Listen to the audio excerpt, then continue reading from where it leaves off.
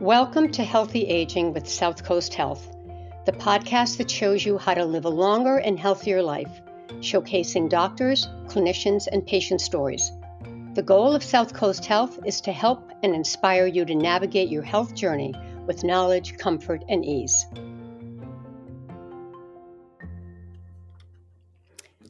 Welcome to Healthy Aging with South Coast Health.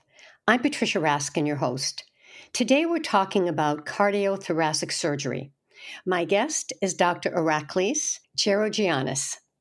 Dr. Gerogiannis received his medical degree from the National University of Athens in Greece.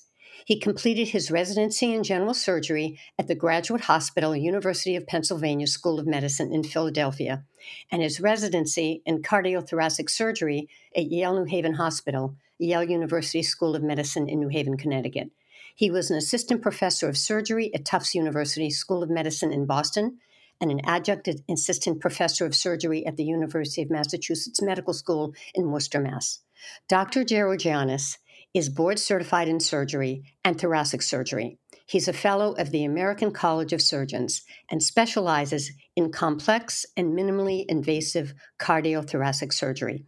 We also have on with us one of Dr. Gerogiannis' patients, Terry. So welcome, Dr. G, as we call you, and welcome, Terry. Thank you. All right. Dr. G, what are some of the reasons that someone might need cardiac surgery? Well, in order to answer this question, you have to think of the heart. The heart is a muscle, and in order to work well, in order to survive, it needs blood. And the blood comes to this heart muscle through vessels. We call these the coronary arteries. And when these coronary arteries develop blockages, then the blood supply to the heart is compromised. And that's one reason why somebody would need surgery for the heart to restore the blood flow to the heart, to restore the blood flow to the heart muscle, which would allow this heart muscle, one, to survive, and two, to work properly. At the same time, the heart is also a pump. And like all pumps, it has valves. And in order to direct the blood flow in the appropriate way. When these valves don't work well, then these valves need to either be repaired or replaced. And that is another reason why somebody may need heart surgery. How do you determine, when you are evaluating someone, is it one valve that has a problem? Is it more than one valve? How do you determine whether to do the surgery or not? Well, this is where the concept of the heart team comes into play. Very rarely I make this determination by myself. My colleagues, the cardiologists, evaluate the patient, have a series of tests available from EKGs, X-rays, ultrasounds, CAT scans, MRIs, cardiac catheterizations that are able to help us make the diagnosis. And then once we have all these data available, we sit down, discuss the patient, and that's when we decide whether heart surgery is necessary or not. How risky is cardiac surgery? Well, by the term cardiac surgery, we include many procedures. The most common procedure is coronary artery bypass grafting. And overall, that procedure has a risk of around 1 to 2% of mortality, meaning risk of dying during the procedure or the immediate period after the procedure. There are other procedures that are a little bit less risky, and there are others that are riskier. But overall, I would say 1 to 2%. Okay. But then let's look at the other side of that, which is what are the long-term benefits of having cardiac surgery? Well, cardiac surgery works. Again, I'm biased because I am a cardiac surgeon. I love it and I believe in it.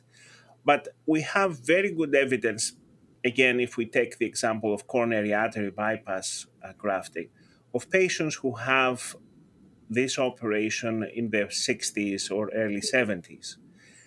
Once they have this operation, we know that they're going to live as long and as well as patients who never had cardiac disease. Uh, there are very few major operations that can give you this kind of warranty. All right, and let's move to Terry. Terry, you're a patient and you had this procedure, so please talk about it. Oh, goodness. Where do I begin? I had gone to a concert here in New Bedford, and I was walking up a hill, and I could not breathe. I could not catch my breath. So, of course, I made an appointment to see my cardiologist. I had a EKG and all of that, and then I had a catheterization done, and that's when he saw that I had a couple of blockages. And that's how I became Dr. G's favorite patient. And that was the beginning of a new journey for me because I was always active, walking, working. I was about 69 at the time. And it's been good for me every day, you know. I have aches and pains like everybody else, but after that, my cardiologist sent me Mm. to Fall River as soon as possible, he said. I wanted her to see a cardiac thoracic surgeon as soon as possible. And that's when I was introduced to Dr. J. I'm not going to attempt his name either. Terry, tell us how he walked you through the procedure when you first met him. Oh, goodness. Well, it was my cardiologist had sent all the information to him, and with my family being present, he showed them on the wall as to what was happening with my heart. And he explained it thoroughly about what he can do for it.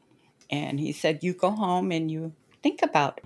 And there was no way I was going home to think about it because it had to be done. And that's when I felt very comfortable with him. He treated me like I was the only person with that sort of heart disease. And it made a big difference because I had already Mhm. made my decision that I was going to go through it, Yes. you know? Yeah.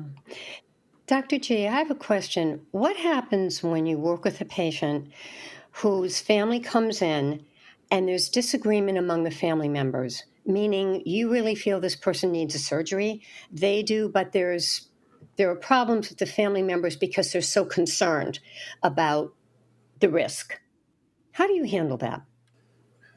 Thankfully, this is not something common. Good. But what is common is that the patients are scared. This is the rule. When we are faced in this scenario that you described, there is only one way to go about it. You have to spend time and try to explain everything, start from the beginning, sometimes do it again and again, and try to address the areas of concern. Never forget, they are all scared. It is of paramount importance to develop a level of Mm, trust, of understanding, the realization that we are all the same team. And sometimes, most of the time, we have time to ponder. And I tell the patients that, look, you can go home, you can think about it, you can talk about this mm, by yourselves. Sometimes I tell them, ask for a second opinion, Mhm. go to Boston. mhm, Living in Fall River has a great advantage. We live in a reasonable distance mhm, in some of the greatest hospital in the world. Most patients who go and ask an opinion, they hear exactly the same things I told them, and most of them come and have the surgery with us. And at this point, I would like to make a point. Terry is extremely gracious and talks about me, but it is not about one person, and definitely not just about me. Here, In order to perform safely cardiac surgery, you need a team that starts from the office and goes into the hospital, in the operating room, in the units, on the floors. And that's what I think I'm extremely proud of. She can attest to that. I'm extremely privileged working with this amazing team. Hmm. Yeah, it's wonderful. And when the family members and the patients interact with all this great team, the level of confidence and the level of comfort increases Yeah, yeah, because they feel that the night nurse is going to right. take good care of them. It is not just me while they are in the operating room or in the office. And this is huge. Dr. G, does your risk of cardiac issues increase as you age, or is it about lifestyle, no matter what your age? Lifestyle. I operated last week a 90-year-old lady. She looks great. She looked great Mm, before. She had a very big operation. And when I visited her at the rehab floor, I'm not sure exactly what the word of this is. She had the box with a powder and she was getting pretty. She looked great. And that was probably 6, 7 days after an open heart operation. But she had taken good care of herself for the previous 90 years. On the other hand, I operate on patients who are young, in their 20s, usually mm, because of the opioid epidemic, and they look old, and the risk is extremely yeah, high. And yeah, yeah. also, it is very important to pass the message that the operation can do as much. If after the operation we don't change the bad habits, the result is not going to be great. And that said, because it is a big operation, heart surgery provides the so called teachable moment. People who are smokers and end up needing a stent, for example, uh, most likely they would continue to smoke. But smokers who have open heart surgery, I most of the time stop smoking after this. Actually, I use the teachable moment even when I go and talk to the families, because at the moment that the family is waiting for me to hear how the patient did, they are very, very, worried. So I go in there, I tell them everything went well, and I ask them, "Is there anybody here smoking?" And if somebody says yes, I tell them today is a good day to stop smoking because that's it. Lifestyle modification is of paramount Hmm. importance in the treatment, prevention and treatment of cardiac disease. Right. So before and afterwards, too, correct? I mean, before you have surgery, there are things that you're going to do, and afterwards as well. And what are they? Are they, besides stopping smoking, are there certain foods that you eat, types of exercise that you do? Well, I'm Greek. But apart from that, there's no question that following the so called Mediterranean diet is the best thing you can do. So, having a healthy weight, making Hmm. sure that you focus on fruits, vegetables, that's very, very important. But being active, ideally, we say 30 minutes, 5 days a week. But most of the things are common sense. Just walking instead of taking the car all the time, taking the steps is taking the elevator, can make a huge difference. Then some of us, despite what we do, are going to end up having high blood pressure or having high cholesterol or having even diabetes. That's where modern medicine comes in. Modern medicine can help you control your blood pressure, your diabetes, but you have to ask for help. If you don't Yes. check, you will never Yeah. know what your blood pressure is. Yes. So, developing a relationship with your primary care physician and following your checkups, etc., it's very, very important. And then being compliant with the recommendations. There are studies by the American Heart Association that high blood pressure, which is something that is treatable, we have enough medications to treat it anytime. People don't take the medications. And these are risk factors for development of heart disease. Terry, what are some of the things that you did after surgery in terms of getting back to the way that you were or getting back on your feet? But what were some of the things that you did? Well, I had rehab at home, and I had visitor nurses coming in. My house is pretty big, so I used to walk a few times around the perimeter here. Of course, diet has a lot to do with it. I like fish and all of those vegetables. Did you have to make any changes? Changes as far as what? My eating habits or Eating habits, movement, yeah, exercise. well, I go to the gym prior to having surgery. I did a lot of walking and I ate fairly decent, you know. I don't eat red meat, which I think has a lot to do with having a good healthy diet. And pretty much I just did what the doctors say for me to do and I did it, you know. Yeah. Dr. G, how important is attitude in all of this? I mean, even if you're doing all the right things and you're eating well and you're exercising, but if you're nervous all the time and you're scared all the time and you're worried all the time, does that have an effect?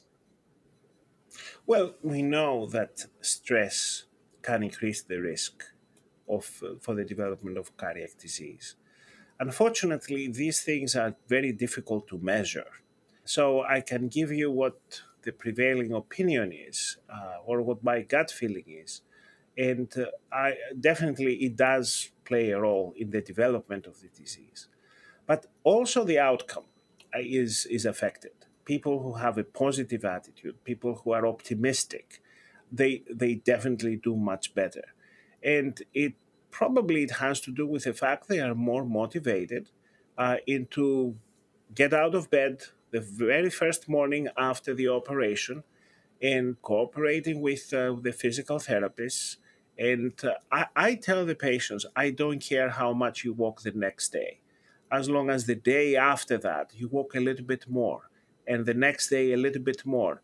And within a week, Mhm. you forget that Mm, this is now an exercise. It becomes a pleasure, and you stop counting how yeah, many All feet or how right. many blocks you walked.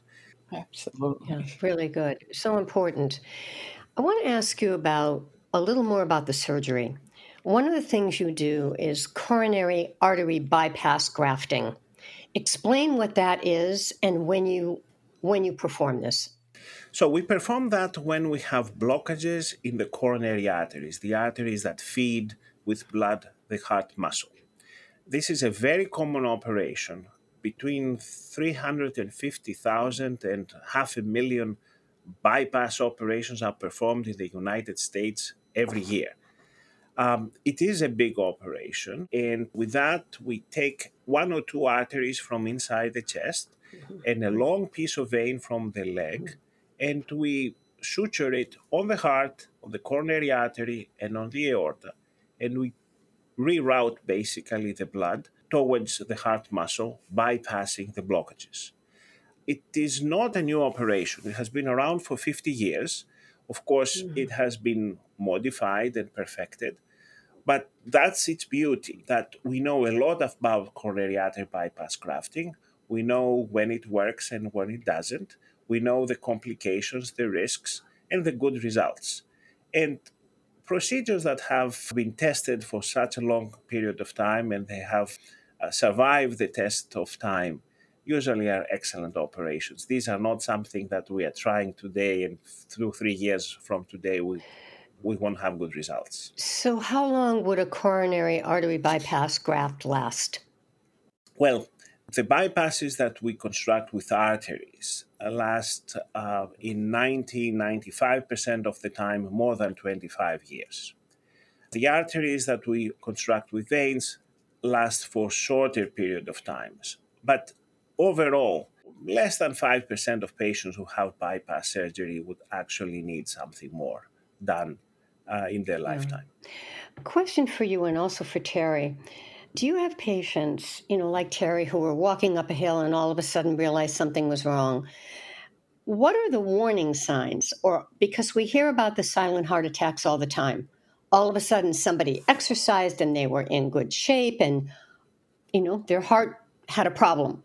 So the question is there anything we can do, or is this often a surprise? Well, the symptoms of heart disease can be very clear cut or can be very subtle. And actually, there is a huge difference between the symptoms that men tend to have and the symptoms that women tend to have.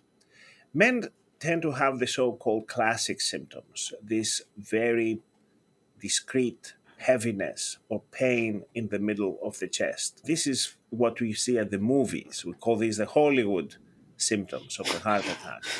But these are present in less than 50% of the cases for women, where you can have some pain, you can have some jaw pain or left arm pain, but sometimes you may not have any pain. You may feel tired, you may feel short of breath. And in medicine, it took us many, many years to realize that women and heart disease are different than men and heart disease. So, to answer your question, you have to have a very high index of suspicion when it comes to heart disease. And even with minor symptoms, you should look into this. You should not just say, oh, that's anxiety or menopause or something like that. We used to have this problem about 20, 25 years ago when I was, younger in training. When the 50-year-old man would show up in the emergency room with these classic symptoms, we could rush him and treat him for a heart attack. And when the 55-year-old woman would come in with some shortness of breath and sweating and symptoms like that, having a heart attack, we would ask her to wait in the triage in the emergency room. And of course, the results for men and women were very different. And that's how we started realizing that we were making a mistake there. Mhm. And people have to understand that more women die of heart disease than men, although most people think that a heart attack is a male disease. Hmm. Why do you think that is? Why are more women at risk? Probably because the symptoms are so different. They are not typical. Mhm. And probably because women are focused in other diseases. In every single age group, from the 20-year-old to the 80-year-old, more women die from heart disease than breast cancer. But most women would be religious about their mammograms. I'm not saying not having mammograms, have your mammograms. But many women don't think of heart disease as the major Mhm. risk factor. Yeah. Oh, I do. For most of his life, Dan from Scituate, Massachusetts, has struggled with obesity. 8 or 10 years old, I started getting, chubby. By the time I graduated high school, I think I was between 275 and 300. Went on a roller coaster and I'm ready to go, and the guy comes walking up to me. My thighs were so big, he couldn't get the latch to latch, and I had to get off the ride. Okay, like enough is enough. So Dan contacted the South Coast Health Weight Loss Center. The program as a whole is what was the key to me picking them over Boston. And I was a 46 going into a 48. Now I'm a 30-inch waist. South Coast Health Weight Loss Center has helped transform more than 6,500 lives. To learn more about how they can help you too, call 844-744-5544 or go to southcoast.org. I'm living proof to show if you put the work in on anything that you can get what you want. South Coast Health gave me the tools, and here I am, with my health forever. Take impossible, throw it out of your vocabulary. South Coast Health, more than medicine. Terry, were you surprised when this happened to you? Was this like a shock?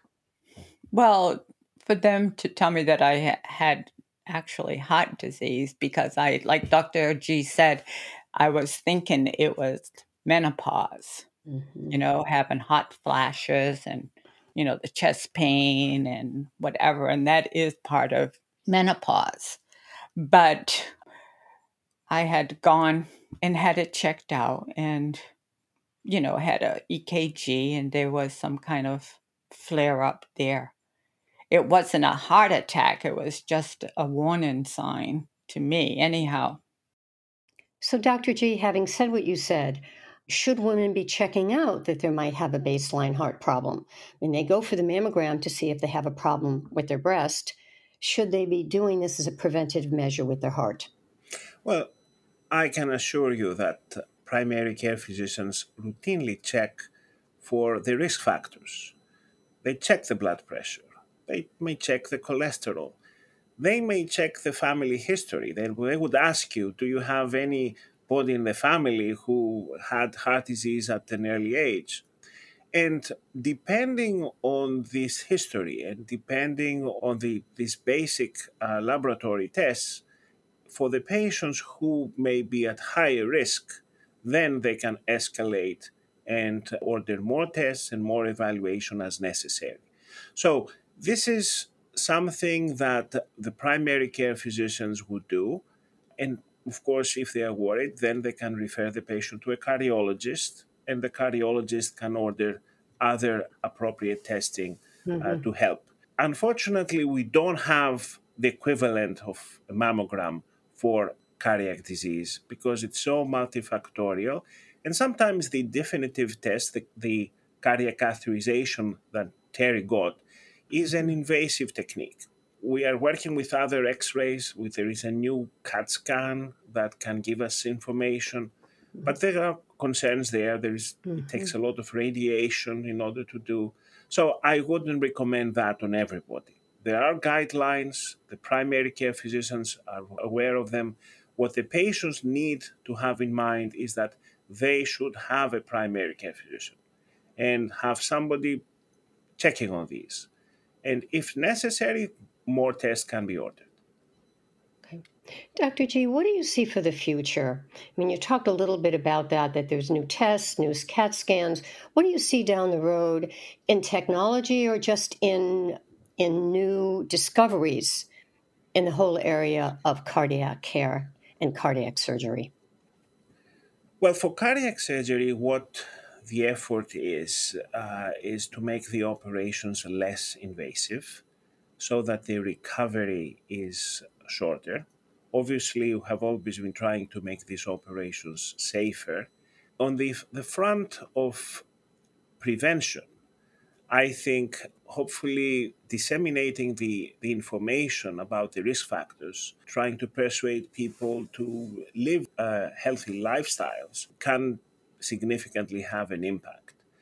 There are new tests and new medications coming out every year. So there is hope, but let's face it, coronary artery disease, heart disease is a disease of the older age, and the population is getting older. And I think this is a good thing. And the expectation is to live longer and to live with better quality of life. Because that's also very important. The key is not to have a heart that is going to keep on beating until 100 or 110. It has to beat strong enough to support a very pleasant Mm-hmm. Yeah. life. And that's where the Yes. emphasis Yeah. is. And that's healthy aging, is what you're talking about. All right, before we close, Terry, any closing thoughts for people who are considering cardiac surgery or need to have cardiac surgery? What would you say to them? Well, I know that you don't have to go to Boston anymore. That's my biggest mantra there. You can go South Coast Hospital Group, and Charlton is an exceptional hospital who gave exceptional care to myself and to others that I know. And I speak from the heart that you always have to be an advocate for yourself in order to stay healthy and live the life that you should live. Thank you so much. Closing thoughts, Dr. G. What would you like to leave our listeners with today? Don't be scared. Heart disease is serious, but thank God there is treatment for that. And if for some reason somebody needs heart surgery, this is something that we can take care of it. And overwhelming chances are that that patient is going to live a long and good life afterwards. Thank you both so much, Dr. Iraklis Gerogiannis and Terry, a patient at South Coast Health. Thank you both. It was inspiring and enlightening with lots of heart and Yes. love and care sprinkled into the interview. Thank you all so much. Thank you. Thank you. Thank you. Thank you. Terry, I want you to know that your comments are those that keep us going. Oh, well, Dr. T, you kept me going. Thank you so much. And I Thank have you. to say what I feel. And South Coast did a wonderful job. And you I'll pass the were message at to the the team. head of it. Thank you. Thank you both for being on the program today, Healthy Aging with South Coast Health. That's our edition for this week. I'm Patricia Raskin. See you next time. Thank you for listening to Healthy Aging with South Coast Health. To subscribe to this podcast, visit www.southcoast.org/healthy-aging. While you are there, we want to hear from you. Please take the time to complete a quick survey so we can learn more about the topics for upcoming episodes that you are most interested in to live a healthy lifestyle. Thank you to our hosts, Patricia Raskin and South Coast Health. This podcast is brought to you by creative content developer Raskin Resources Productions and produced by Virtually You.